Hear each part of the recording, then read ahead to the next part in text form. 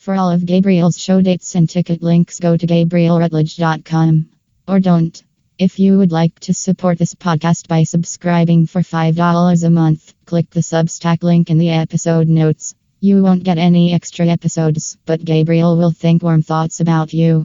And now it's time for the Drive Home with Gabriel Rutledge. Play the royalty-free hip-hop music.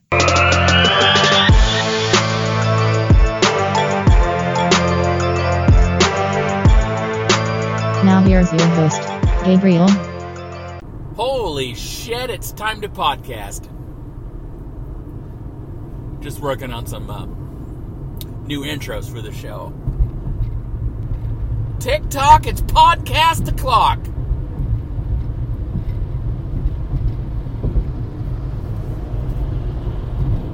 I'll keep working on it. I can see my reflection in the rearview mirror. And I can see a zit on my forehead. That will be my travel companion as I drive home from Bellingham, Washington right now. Oh, zits. You know what? When I'm done with puberty, I'm going to be gorgeous.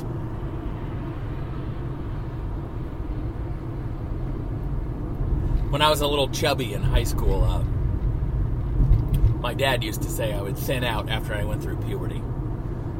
He was wrong, because after high school was the least thinned out period of my life.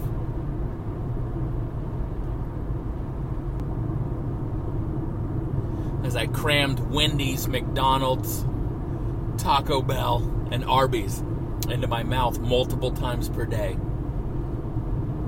I was like, "You're wrong, Dad. I didn't thin out."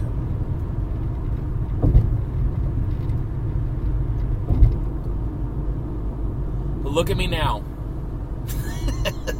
Still not thinned out. But you know what? Pretty good for me. This is a pretty good size for Gabriel Rutledge that I'm rocking right now. Just stopped at an AM/PM in Burlington, Washington, where I got to witness the fentanyl problem firsthand. But also, got some meat sticks and some water. Is that a healthy choice? I mean, I don't know.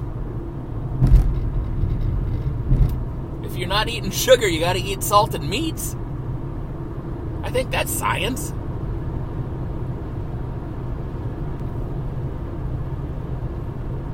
I did a private show once for the meat sticks I got were the Oberto Meat Company. Oh boy, Oberto. I don't know, that might be a Northwest thing. I don't know if that's a national company or not. But Oberto is a well-known dried meats maker. And I did a show at their house once. I don't know whose house it was, but it was one of the Oberto houses. And the guy who got me the show, the other comedian who got me the show, has brain damage. And that's not an insult. He literally has brain damage. I don't know how they picked him to do the show. I know they didn't give him a big budget because I saw them pay him and then him pay me. But it was wild. Like, it should have paid a lot. We were in the backyard of the Oberto, not mansion, but really nice house in the Seattle area. Kids swimming in the pool.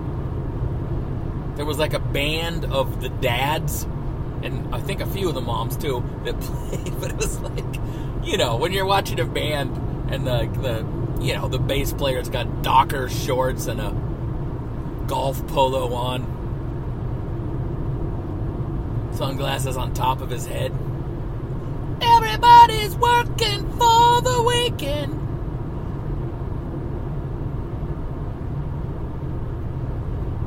It was that kind of rock band. And then they did comedy, like while kids are jumping around in the pool. And I did clean jokes, but believe it or not, the guy with brain damage did not. And it was quite hilarious.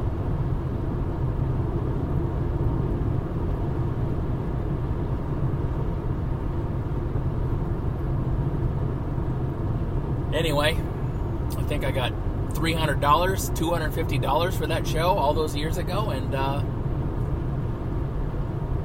they got 4 of it back tonight. The Oberto family. Because I bought their product at a Burlington AM/PM.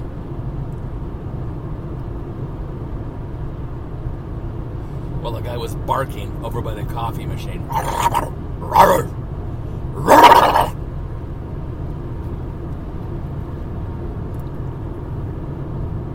Did a show in Bellingham. It's not important where.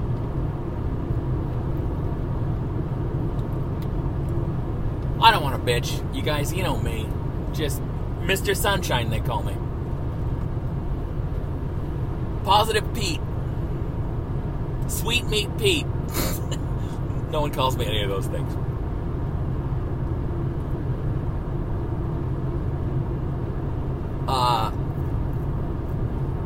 Look, I do a fair amount of comedy shows in very nice comedy clubs, showrooms, casinos, occasionally theaters, some beautiful rooms. I also do a fair amount of comedy in places that are not specifically designed for comedy, but they have comedy. Like tonight I was at I don't know what you call it,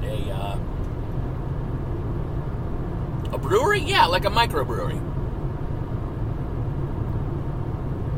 And it drives me fucking crazy. The show was fine. The show was good. 30-something people, which was not a sellout. I'll be honest, I didn't really promote the show that much myself. Not a door deal. But, they've been doing comedy there a long time. Years. And there's, not really a light. There's no spotlight. And not only is there no spotlight, but the stage is literally the darkest part of the room.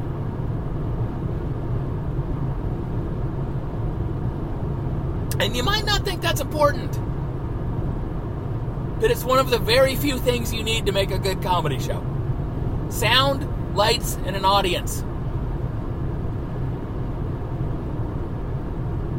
And it's like, I get it if it was the first time. Oh, you know what? I think we need to get a spotlight, or I think we need to maybe leave the front lights on, or we just started comedy here. We're working the kinks out. This fucking thing's 5 years in.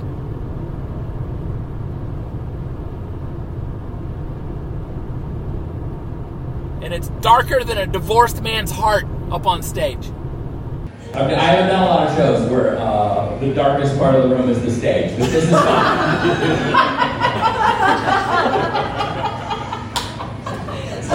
It's like watching a comedy album.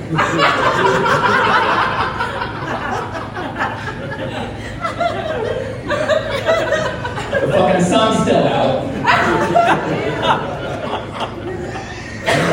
I'm in total darkness. I don't understand what's happening right now. Buy a fucking light! Anyway, it was a good show. I did a show last night in Spanaway, Washington. Better lighting.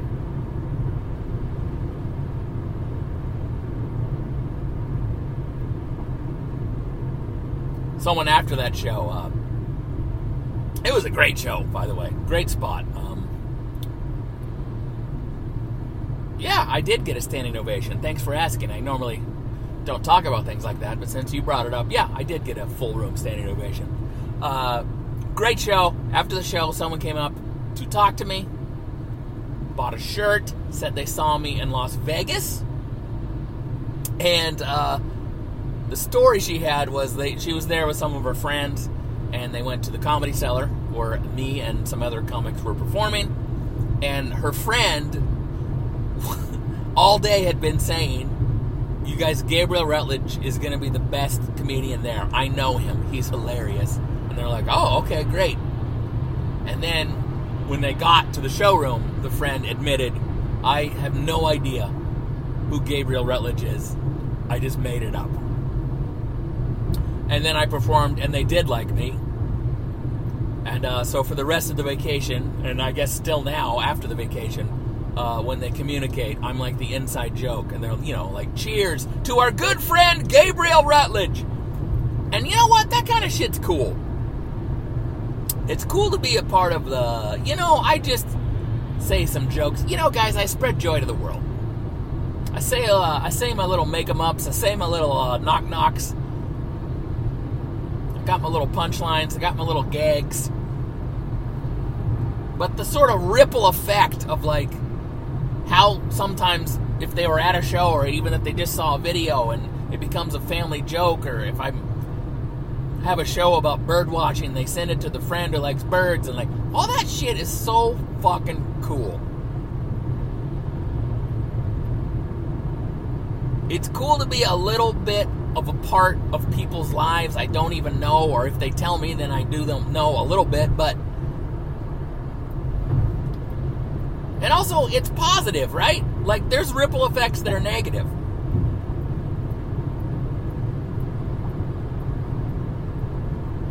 I bet the Oberto Meat family never had another comedian at their house because of the ripple effect of the negative show that we did.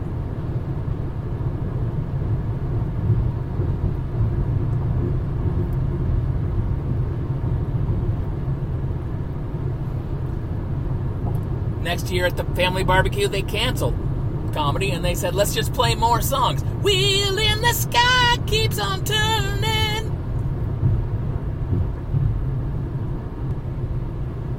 Uh-oh, button on the polo got loosened. They're really cutting loose tonight.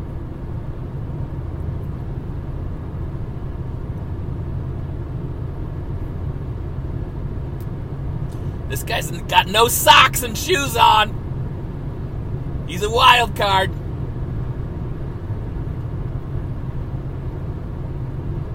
But anyway, it's cool. It's cool to be a part of people's... when my jokes become their inside jokes, or the experiences they had at one of my shows becomes a part of a family's history and lore, and that's cool. That's awesome.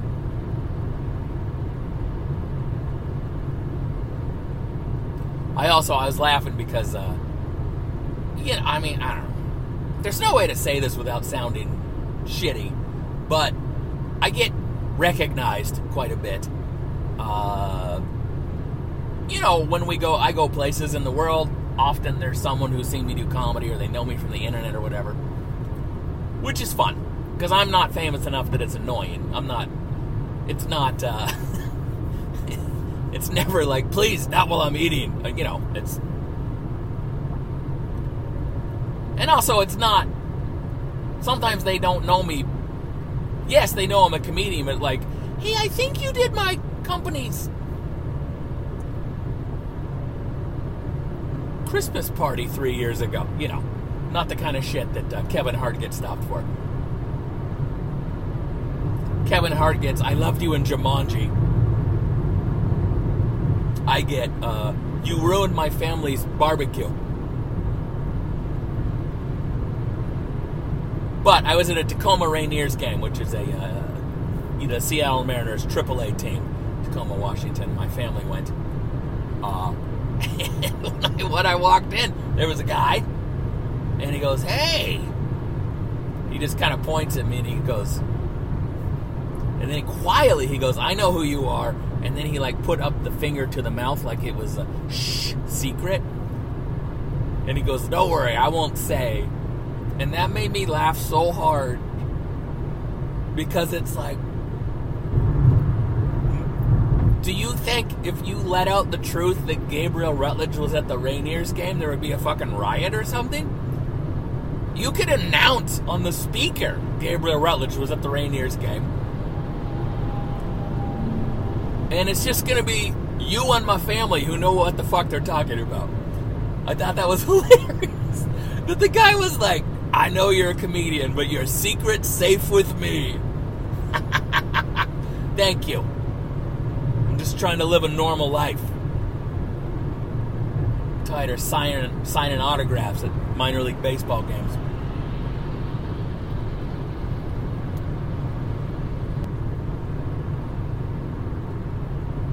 The gig I got in, man, by the way, giant moon tonight.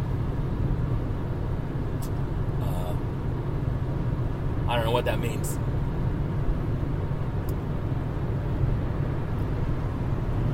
Maybe it means the emergency room is full. I don't know. Maybe it means your period just started. I don't know. The moon does some wacky things. But the way I got that Spanaway gig was kind of funny because this guy I've known for, I've been doing comedy 22 years, and he was literally at the first open mic I did at the Seattle Comedy Underground. This guy, Travis Simmons. And I guess he runs this room in Spanaway. But the reason I started talking to him and the reason he offered me the gig is because he sent me a message, and I hadn't heard from him in years. And he goes, "Hey, I heard I'm in your book." Which is true. I did not use his last name. I'm telling it to you now, but I did not use his last name in the book. But my book, Happiness Isn't Funny, True Stories of a Road Comic, available on Amazon.com. 61 reviews, 4.5 stars. Am I bitter that it was 5 stars until about a year ago? Yeah, a little bit, but it's still good reviews. You know what bothers me is, about those reviews, is someone, maybe the most glowing review on there, as far as the words, gave me 4 stars. I'm like, I'd rather you just said meh and gave me 5 stars than write this amazing review and give me 4. Anyway, that book came out in 2014. I did mention Travis in the book on a couple of pages. Maybe, if I have time, I will read those pages to you from the book. I'm not going to do it here in the car. I'm already eating meat sticks. I can't add reading a book to the schedule, but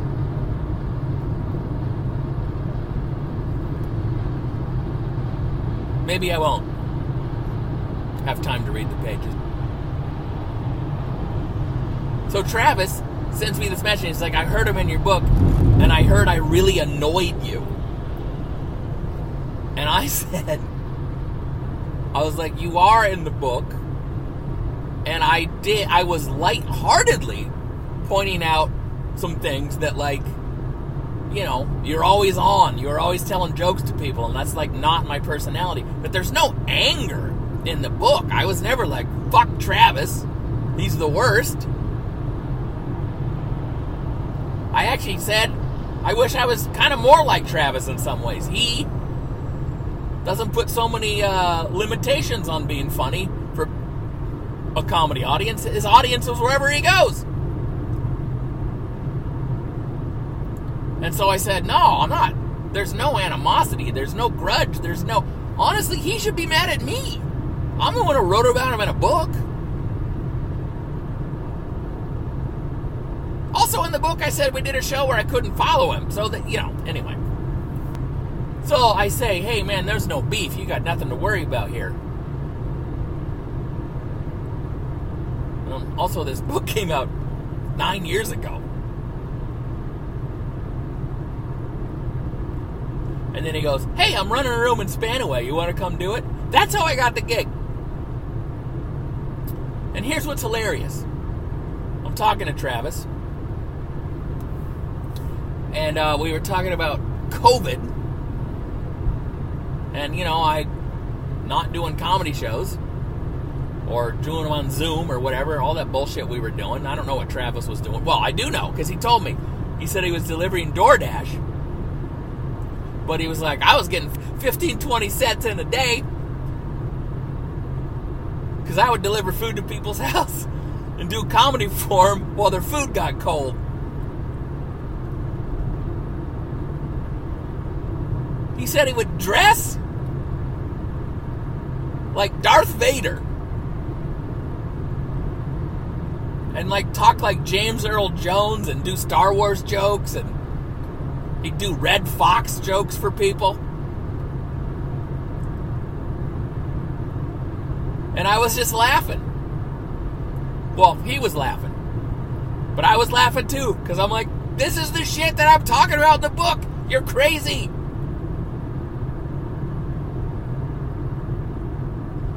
I mean, COVID's already a weird enough time. Imagine late March 2020.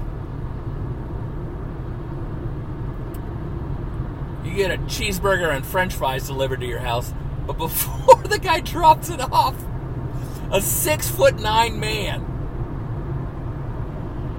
in a Darth Vader costume is like, Luke, I am your father. Like, what? Bro, just leave the bag and back away. Oh, what a nut. 22 years I've known Travis. That's so weird about comedy, that it's like, I don't really know him. I used to see him a fair amount. I hadn't seen him in years. There's a bunch of people I only see occasionally, but it's like, so it's not close relationships, but it's also like, man, I've known a lot of people for a long time. Here's an old man comedy story.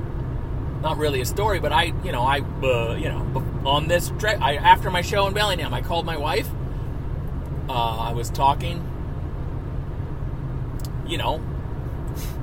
on the phone that is in the car now. You know what I mean? I'm hearing her through the Bluetooth speakers as I drive home from Bellingham. I have a very vivid memory of doing a comedy show in Bellingham in 2002 because I was in the Seattle International Comedy Competition. Yeah, I did win that competition in 2004. I usually don't mention that, but since you brought it up. But in 2002 I did it, and I ended up getting 6th place. And I was disappointed at the time because going into the last night of the semifinals, top 5 move on to the finals. Going into the last night of the semifinals, I was in 4th place. The show was in Bellingham. I performed after the show. I was in 6th place overall, did not make the finals. And before I left town, I stopped at a gas station. Used a payphone to call my wife and tell her the bad news that I did not make the finals. I'm driving home. I'll see you in 2.5 hours. I got 6th place. I didn't make it. Blah, blah, blah. 20 years later, a lot of shit has changed. No one's making phone calls on payphones anymore.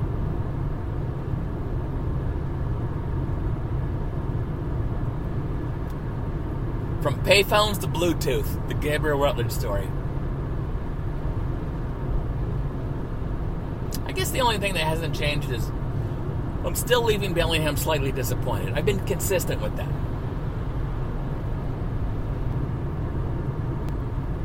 I know you guys probably tune into this podcast to hear a white man talk about race, but one of the good things about that Spanaway show was like a little more racially diverse than some of the shows I do.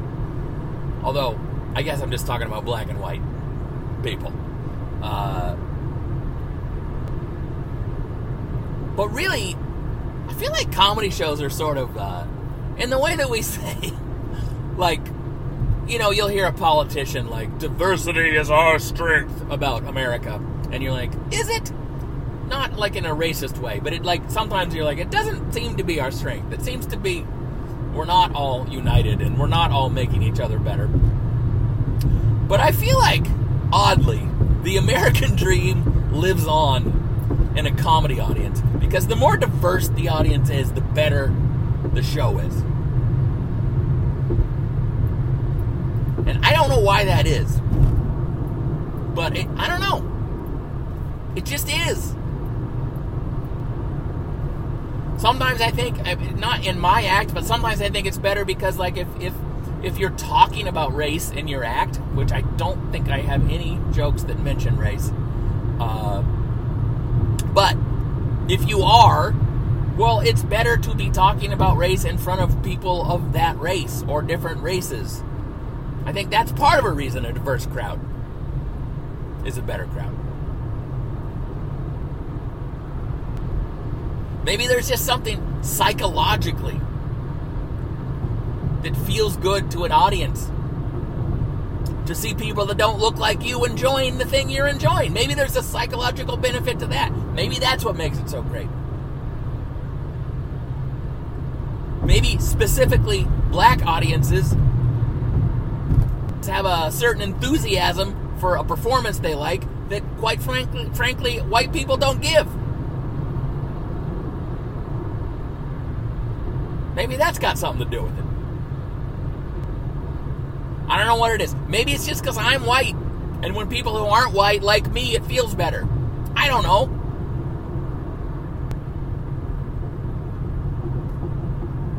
Comedy. Diversity is our strength.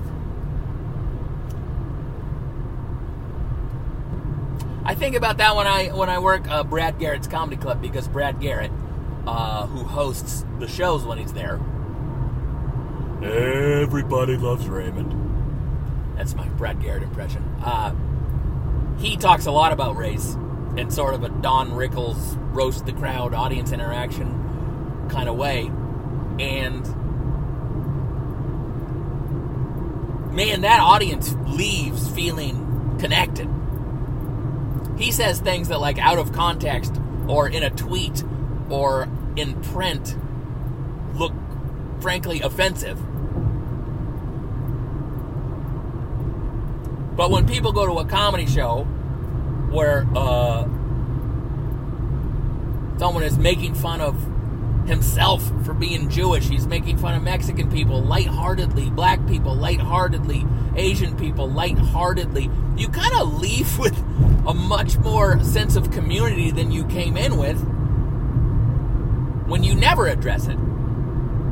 And that, look, that's I'm certainly not doing that in my act. I've never peeked through the curtain and looked out at the crowd and been like, oh good, there's a Mexican couple up front. That gives me 10 minutes of material. That's just not me. It's not what I'm, But comedy really does bring people together. At least in Spanaway. I feel very vulnerable right now. Does anyone have a safe word they want to share with me first? Red? Okay, that works. What was that one? Stop. Also good.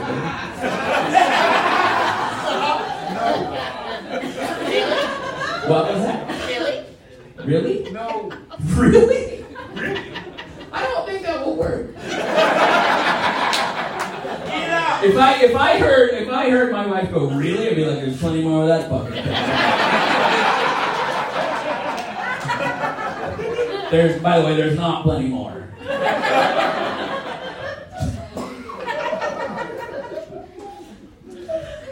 It's always a rough moment when a woman's like, give it all to me. I'm like, from fucking where?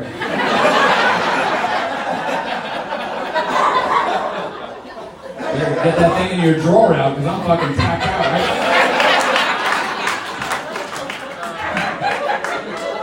Really? Yeah, really. I used to watch a lot of Def Comedy Jam when I first got cable. I mean, and you would see audiences, those audiences, I mean, if they didn't like them, they would boo. But, like, if a comedian was killing, I mean, the audience is running around and jumping out of their seats and, like,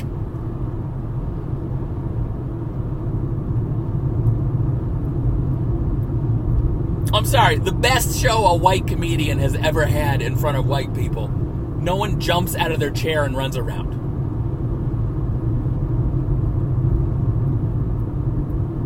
Black audiences are the fucking best. I don't know why. Take it up with Jesus. I'm just reporting. And I'm allowed to talk about race because I am less than 1% Native American.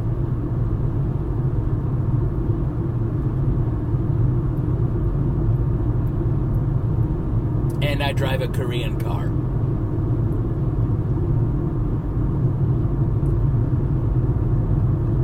Why am I talking about race? Good God. Today's reading will be from the book Happiness Isn't Funny, True Stories of a Road Comic. Written by Gabriel Rutledge. Read by Gabriel Rutledge. That's me. Sunday, January 30th, 2011, San Diego, California.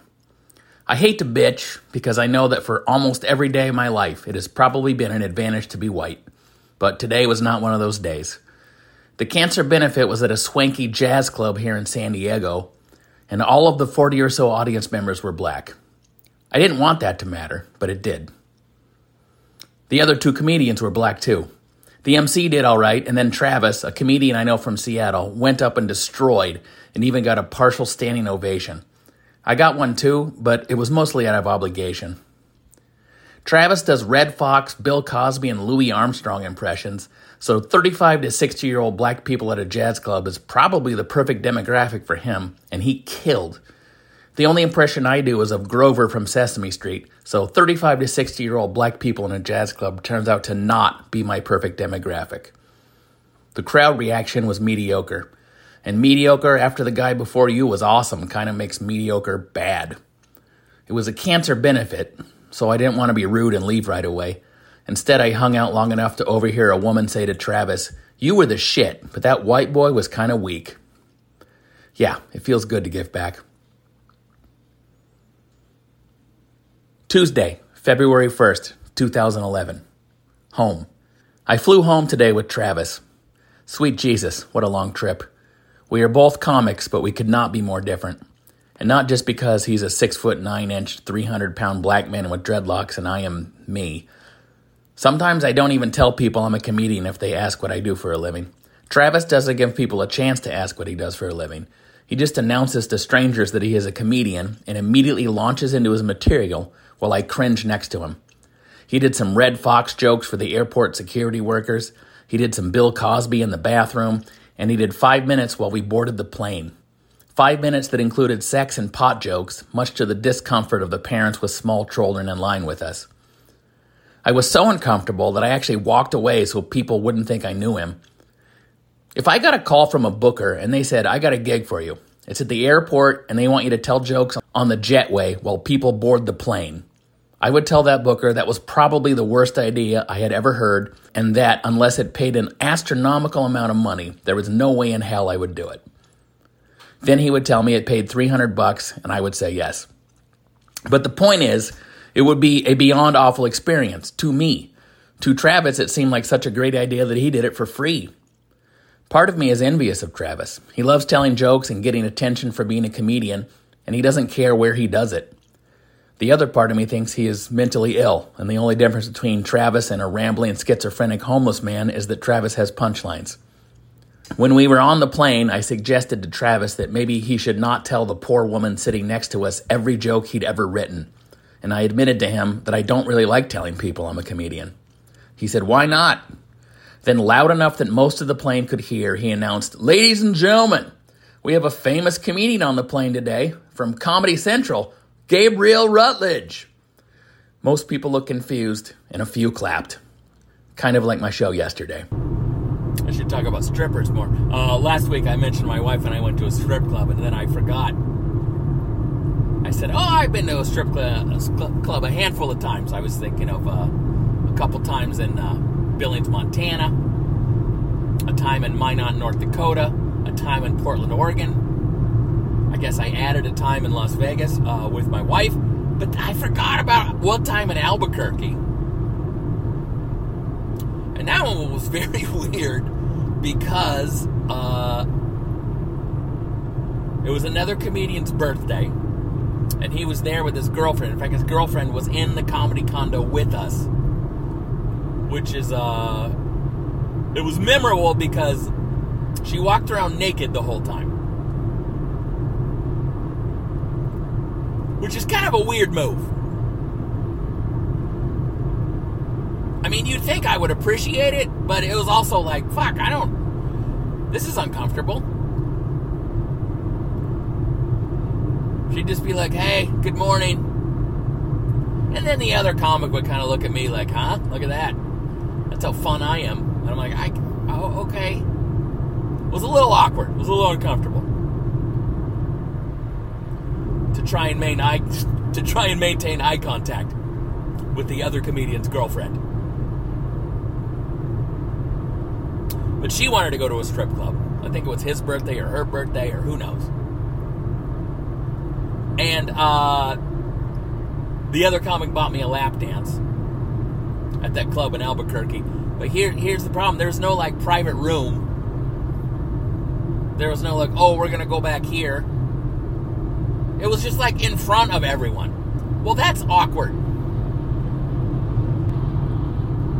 That's awkward to, like, just have a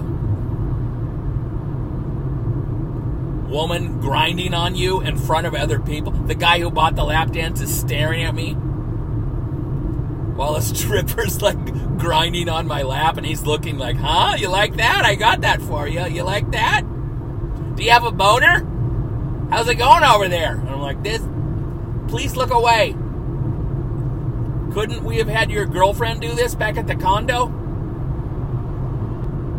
I think that was also the same night we paid a taxi to take us through the Wendy's drive-thru because they wouldn't let us walk through. Oh, the times we had.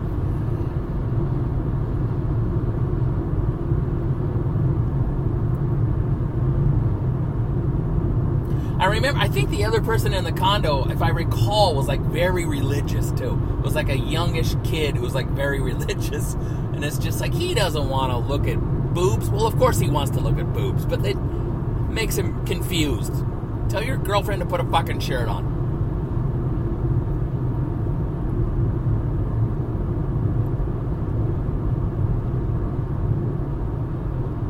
And pants. Maybe both. Or one or the other. I feel like a woman can look sexy in anything, really. Like, let's say, a naked woman just wearing socks. Sexy. Naked man just wearing socks. No.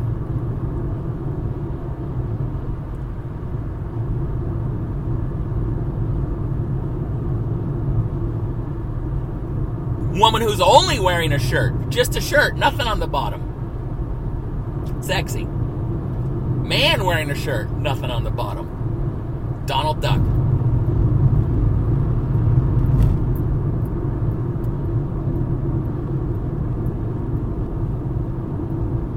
Woman wearing a giant coat. But naked underneath. Hot. Man wearing a giant coat. But naked underneath. Arrested. You see what I'm saying? Women have more options.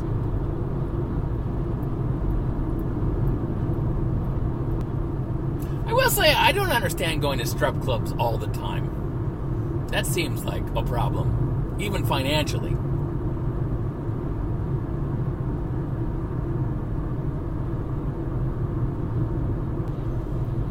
Strip club is one of those activities where it's like, you want to go to the strip club? Well, that sounds fun. That sounds like an adventurous, naughty thing to do. Hey, you want to go to the strip club 7 nights in a row? No! Who the fuck would do that? You have a problem. I mean, I don't know what the number is. But, someone who's like, I go to a strip club a handful of times a year. Compared to, I go to a strip club probably 3-4 nights a week. You're like, oh, Jesus.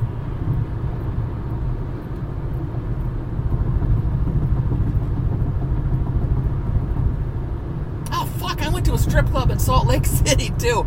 I have a problem. I'm the guy. Am I the strip club guy? No, I don't even think, I haven't hit double digits in my life. The Salt Lake City strip club was as weird as you would think a Salt Lake strip club would be. It might be different now. I think they have a little looser rules. But at that time,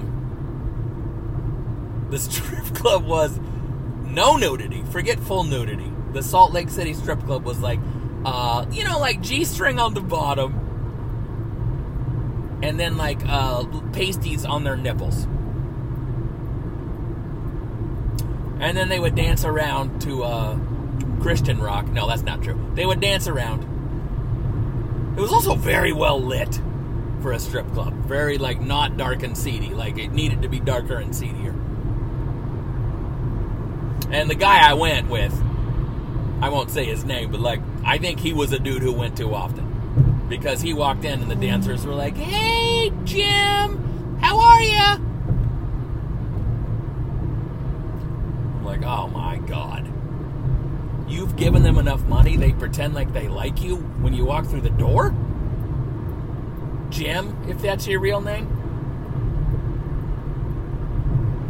So anyway, they would dance. No one's tipping, no one's allowed to, like, throw money while the people are dancing. Also, I don't even remember a poll, but maybe there was a poll. So they would dance, the dancers, at the dance/strip club.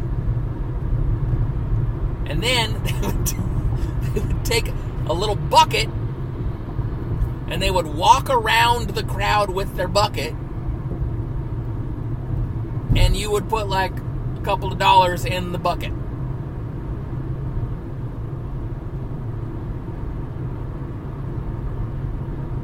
That's how Mormon this strip club was. They took an offering. They passed the offering plate around. And you really felt like an asshole if you didn't put money in the bucket. You know what I mean? You're like, oh, shit. Yeah, here you go. I'm not going to be the one who doesn't send him in a couple of bucks. And this was the most awkward part. I mean, granted, they were just on stage squeezing their boobs together or whatever. But if you gave them money, they would kiss you on the cheek. It was so fucking weird. Like, thank you for showing me your almost naked body. Here's $4. And then they would peck you on the cheek like your grandma.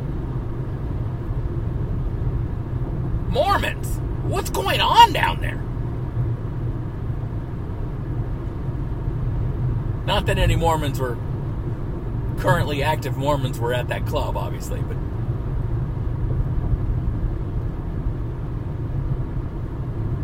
I don't know, maybe it's still like that. I don't know. I know a lot of their liquor laws have changed. They used to have to be like a private member of a bar just to go to a bar. And you could sign up at the door to be a private member, but it was very weird. And like there was all kinds of weird things. Like, I mean, the beer was weaker, the shots were smaller, and there was some weird thing like they couldn't mix the alcohol in front of you. They had to like do it behind. It's very weird. Lots of weird things. But I think some of that's gone away. You don't have to be a private member anymore. So maybe their strip clubs are a little more strippy now. I don't know.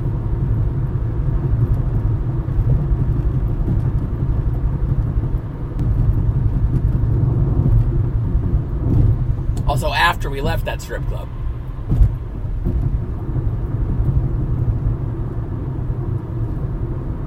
Jim and I were in his car, and we were at stopped on a freeway exit, or at a red light or whatever, and a car came screaming past us at like 1,000 miles an hour, went flying through the red light intersection, and slammed into like a storage unit that was across the street. And we were like, holy shit. And then we hear sirens in the background. And then the light turns green. And then Jim, if that's his real name, drives into the storage unit where the car crashed. And the people got out of the car and ran. And he was like driving in the storage unit looking around. And I'm like, clearly the cops are coming. Clearly these people were running from the cops. What the fuck are we doing in here? They're going to think we're a part of this. And then he was like, oh yeah, I guess you're right. And then we drove away. Anyway, big night.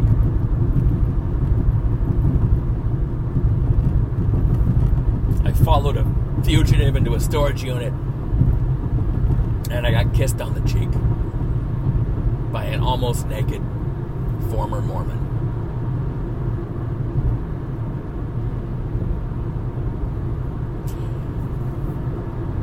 That should have been the name of the strip club.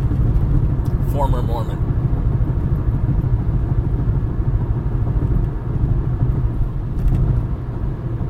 Or former Mormon.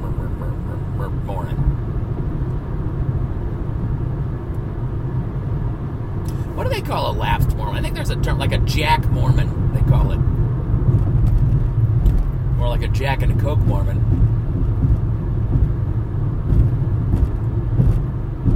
I think they have a term for like lapsed Catholic too. It's called Catholic.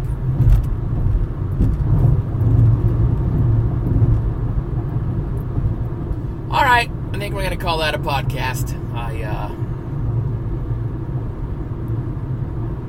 I have some regrets, but we're still gonna call it a podcast.